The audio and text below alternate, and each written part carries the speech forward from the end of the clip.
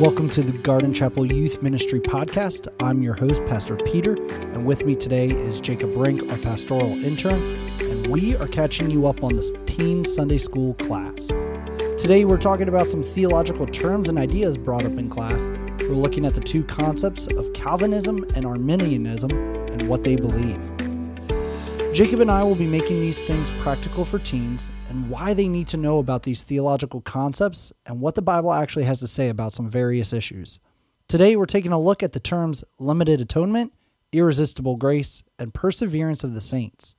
So Jacob, what do we need to know about the concept of limited atonement today? Yes, this idea of limited atonement is pretty much for who did Christ die? That's the main question that we're asking here when we talk about limited atonement. And Calvinism is giving the idea that Christ's death is only for the elect, only for who God chose beforehand. This is who Christ died for. Where Arminianism would say that Christ's death was for all. It satisfied everyone who had ever been, who had ever walked before Christ, who ever walked after him. Just this idea of his death was sufficient for all mankind. So this is kind of the main topic on limited atonement.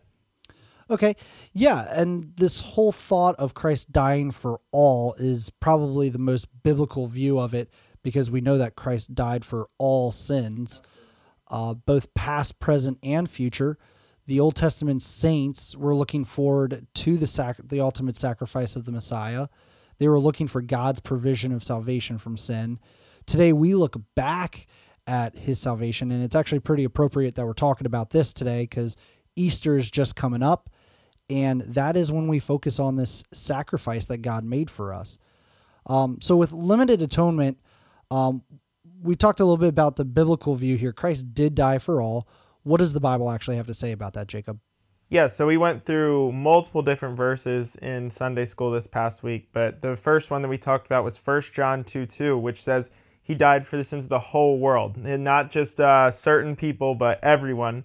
1 John 4:14 talks about how he's the Savior of the whole world. Hebrews 2:9 gives the idea that it was for every man, not just certain people.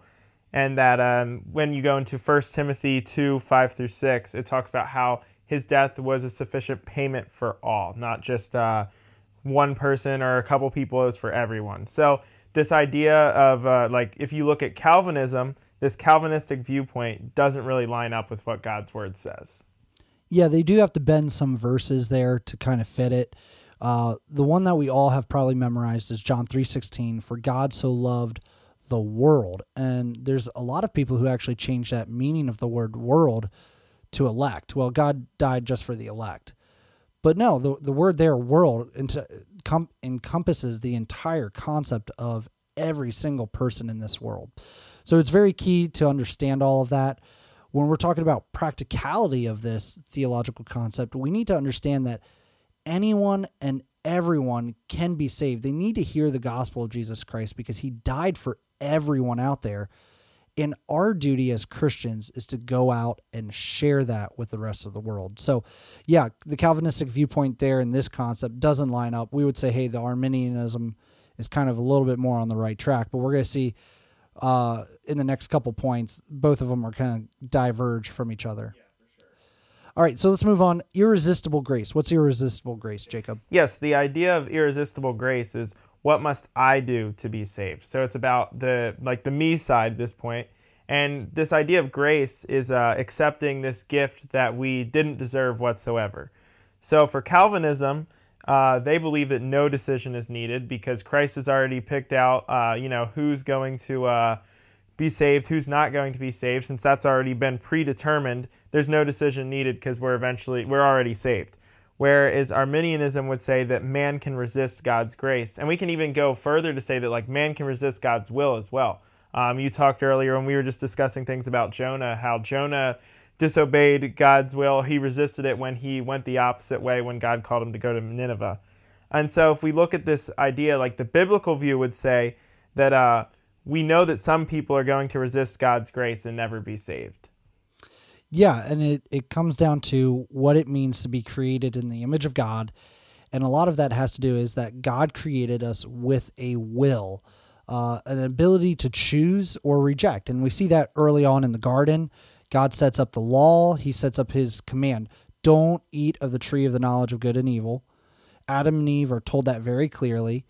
And Adam and Eve willfully choose, even though Satan does deceive them, Adam willfully chooses to eat of the tree knowing better. And so unfortunately we see that, man can break away from God's will, which is not a great thing. It never leads to life, that's for sure. With Calvinism, and their idea is, like you said, God has already kind of elected people. They actually kind of go to the point of, well, you're saved before you're saved. Like, God has to save you before you even cry out in faith that he's given you, which is kind of what came first, the chicken or the egg concept. It doesn't line up with what Scripture has to say. So let's talk a little bit about that. What does the Bible have to say about God's grace and his mercy and his gift to us? Yeah, so if we look into a couple different verses, 2 Peter 3:9 says that he is patient, hoping that we all come to him. He doesn't want to see any of us perish. Then we talked about Ezekiel 33:11, which says that God doesn't take pleasure in the death of the wicked, but he wants to see the wicked turn from their evil ways and come to him. We talked from John 12:32, which talks about how he draws all men to himself. Like, he wants everyone to come to know him, to have that opportunity to be saved. And then we also talked about, which was a rather long section, which was Romans 1:18 through 32, which is this idea of the wrath of God was revealed, and that like all men are without excuse when they see creation. Like, just us being able to look outside and see like all the beauty that surrounds us should be enough to make us realize, wow, there really is a creator out there. Good. Yeah. And I just think about this from the biblical standpoint. God reveals himself to every man, not only through his creation, but through his word. He desires a relationship with him, which is why he hasn't hid himself. I mean, God came in human form in the person of Jesus Christ and revealed his plan. Yeah. And so he's not hiding. He is very upfront with who he is, what he's like, and his call to us. Come to him, have faith in him, cling to him for salvation. And that's key to this whole section of theology. One practical point that I'm going to highlight here is that, with this principle, we have to remember that grace is a gift. It's a free gift that God gives to us. We need to accept it in faith. But what's interesting is, don't forget that God's gift cost him a great deal. His Son, or the person of Jesus Christ, the second person of the Trinity, God the Son, had to die on the cross for our sins. We reflected on that in communion this last week. His blood was shed for us. His body was broken for us. And the fact of the matter is, he gave himself for us, even though we didn't deserve it. So what that simply means for us is that we should not cheapen that gift by saying, hey, I can do whatever I want with it. No, this is not a license to sin, as probably some of you guys have heard before. This is a call for us to deeply appreciate and express our thankfulness for God's gift of salvation by the way we live for him. All right, so let's move on to perseverance of the saints, Jacob. What does that all entail? Yes, this idea, perseverance of the saints, pretty much means, how long does my salvation last? Like, will my salvation be forever? Is it not? And so Calvinism would say that salvation is permanent, that this idea that once you're saved, you can't be unsaved. Whereas the Arminianism, or those that believe in Arminianism, would say that man can lose their salvation. And if we, once again, go back to the Bible, which is the very first thing that we should do, if you look at this biblical view, we see that man can't lose their salvation if they truly believed, if they actually were sincere in that decision. They made sure that it was something that they truly believed and wasn't just something in the moment that they said because maybe they were having a moment or something like that. And this quote that Joe said in Sunday school, we need to personalize our relationship with Christ. And I think that's huge. Like, there's people that can say that they know God. Like, for instance, we use the example of Judas Iscariot. He walked his entire life with Christ, but he didn't have a real relationship with him. And we see that when he, betrays Jesus, sells him out. and then kind of he hangs himself in the end. And that's like, it's really sad actually when you think about it. But just because somebody says, oh yeah, I believe in Jesus, doesn't mean that they really have a true relationship with him that has actually led them towards salvation. Yeah, and I also think about the Apostle Peter, who, same thing, traveled with Jesus for 3.5 years in his ministry. When we get to the last week of life, he's denying Jesus 3 times. Now that seems like a call to abandonment here. I didn't know that man at all. But then when you get to John, where he's by the Sea of Galilee fishing again, Peter and Jesus sit down for breakfast, and Jesus pretty much forgives Peter for that and accepts him back by asking him the question 3 times, do you love me? And we get this heartfelt expression from Peter that, yes, Lord, of course I love you. And Jesus says then, hey, take care of my sheep, take care of what I'm giving to you. And it's this welcome back. So we see that Peter, his sin seems great to us. He denied Jesus flat out. But yet Jesus brings him back in. He forgives him of that. We see it also later on in Scripture with other Christians where they tend to kind of veer and do the wrong thing here and there, but then God brings them back. We're never sure how the journey is going to really look.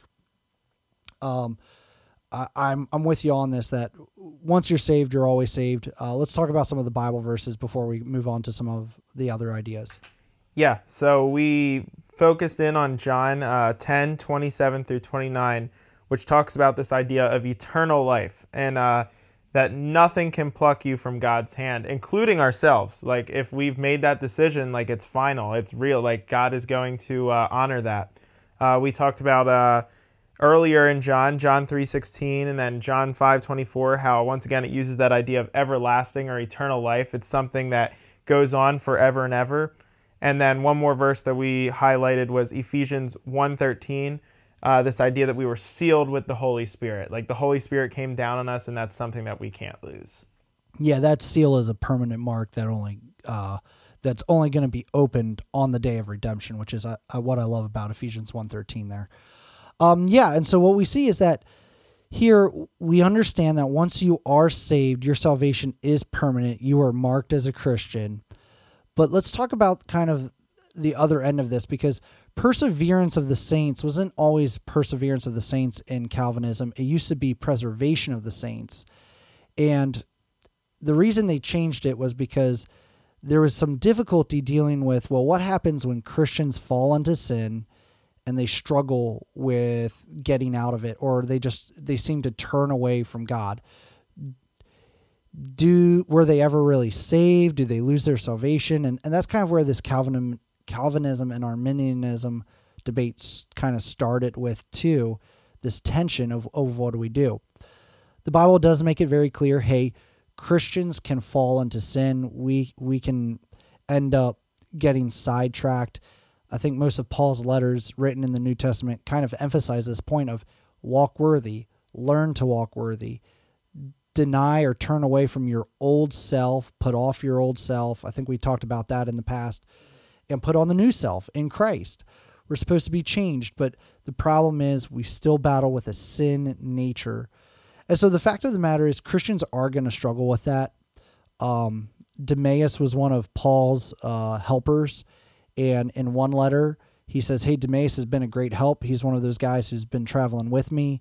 Love him. And then by the end of his ministry, and in his letter to Timothy, he writes, hey, Demas left for Thessalonica. He's in love with the world.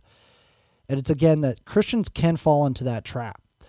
So, how long does salvation last? The answer is, hey, forever. Once you are saved, you are always saved. But the call for us is to continue to grow and build our faith and to keep watch on ourselves, because we can be attacked by Satan. He's always, as Peter said, prowling around like a roaring lion. He's looking for someone to devour. He knows our flaws, he knows our weak points, and he'll attack them.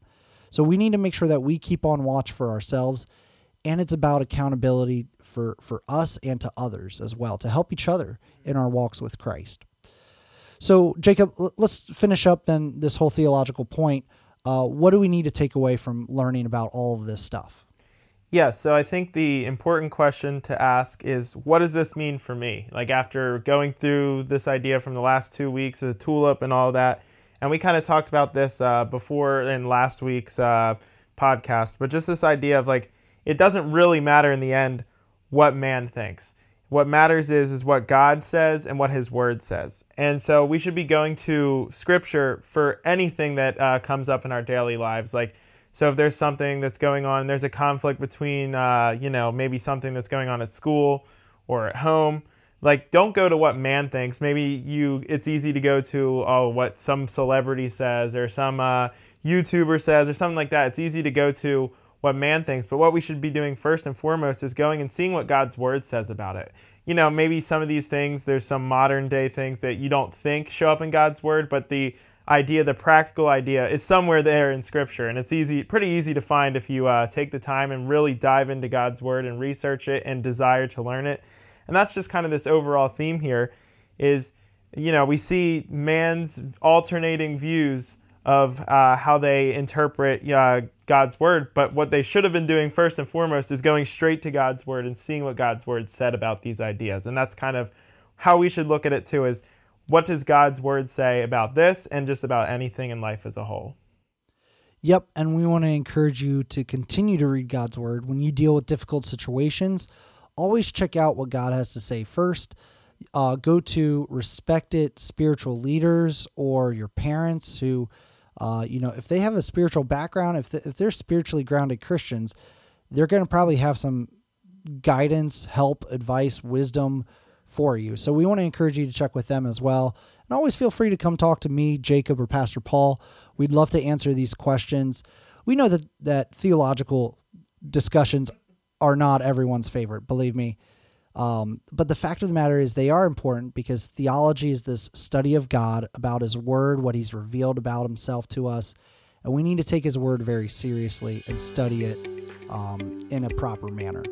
So we want to thank you guys for joining in again today. We want to encourage you guys again to come out Sundays from 9:30 to 10:30 for our youth ministries Sunday school teen class. We hope to see you there in the next couple of weeks. We hope that you guys all have a happy Easter and a wonderful Friday. Bye.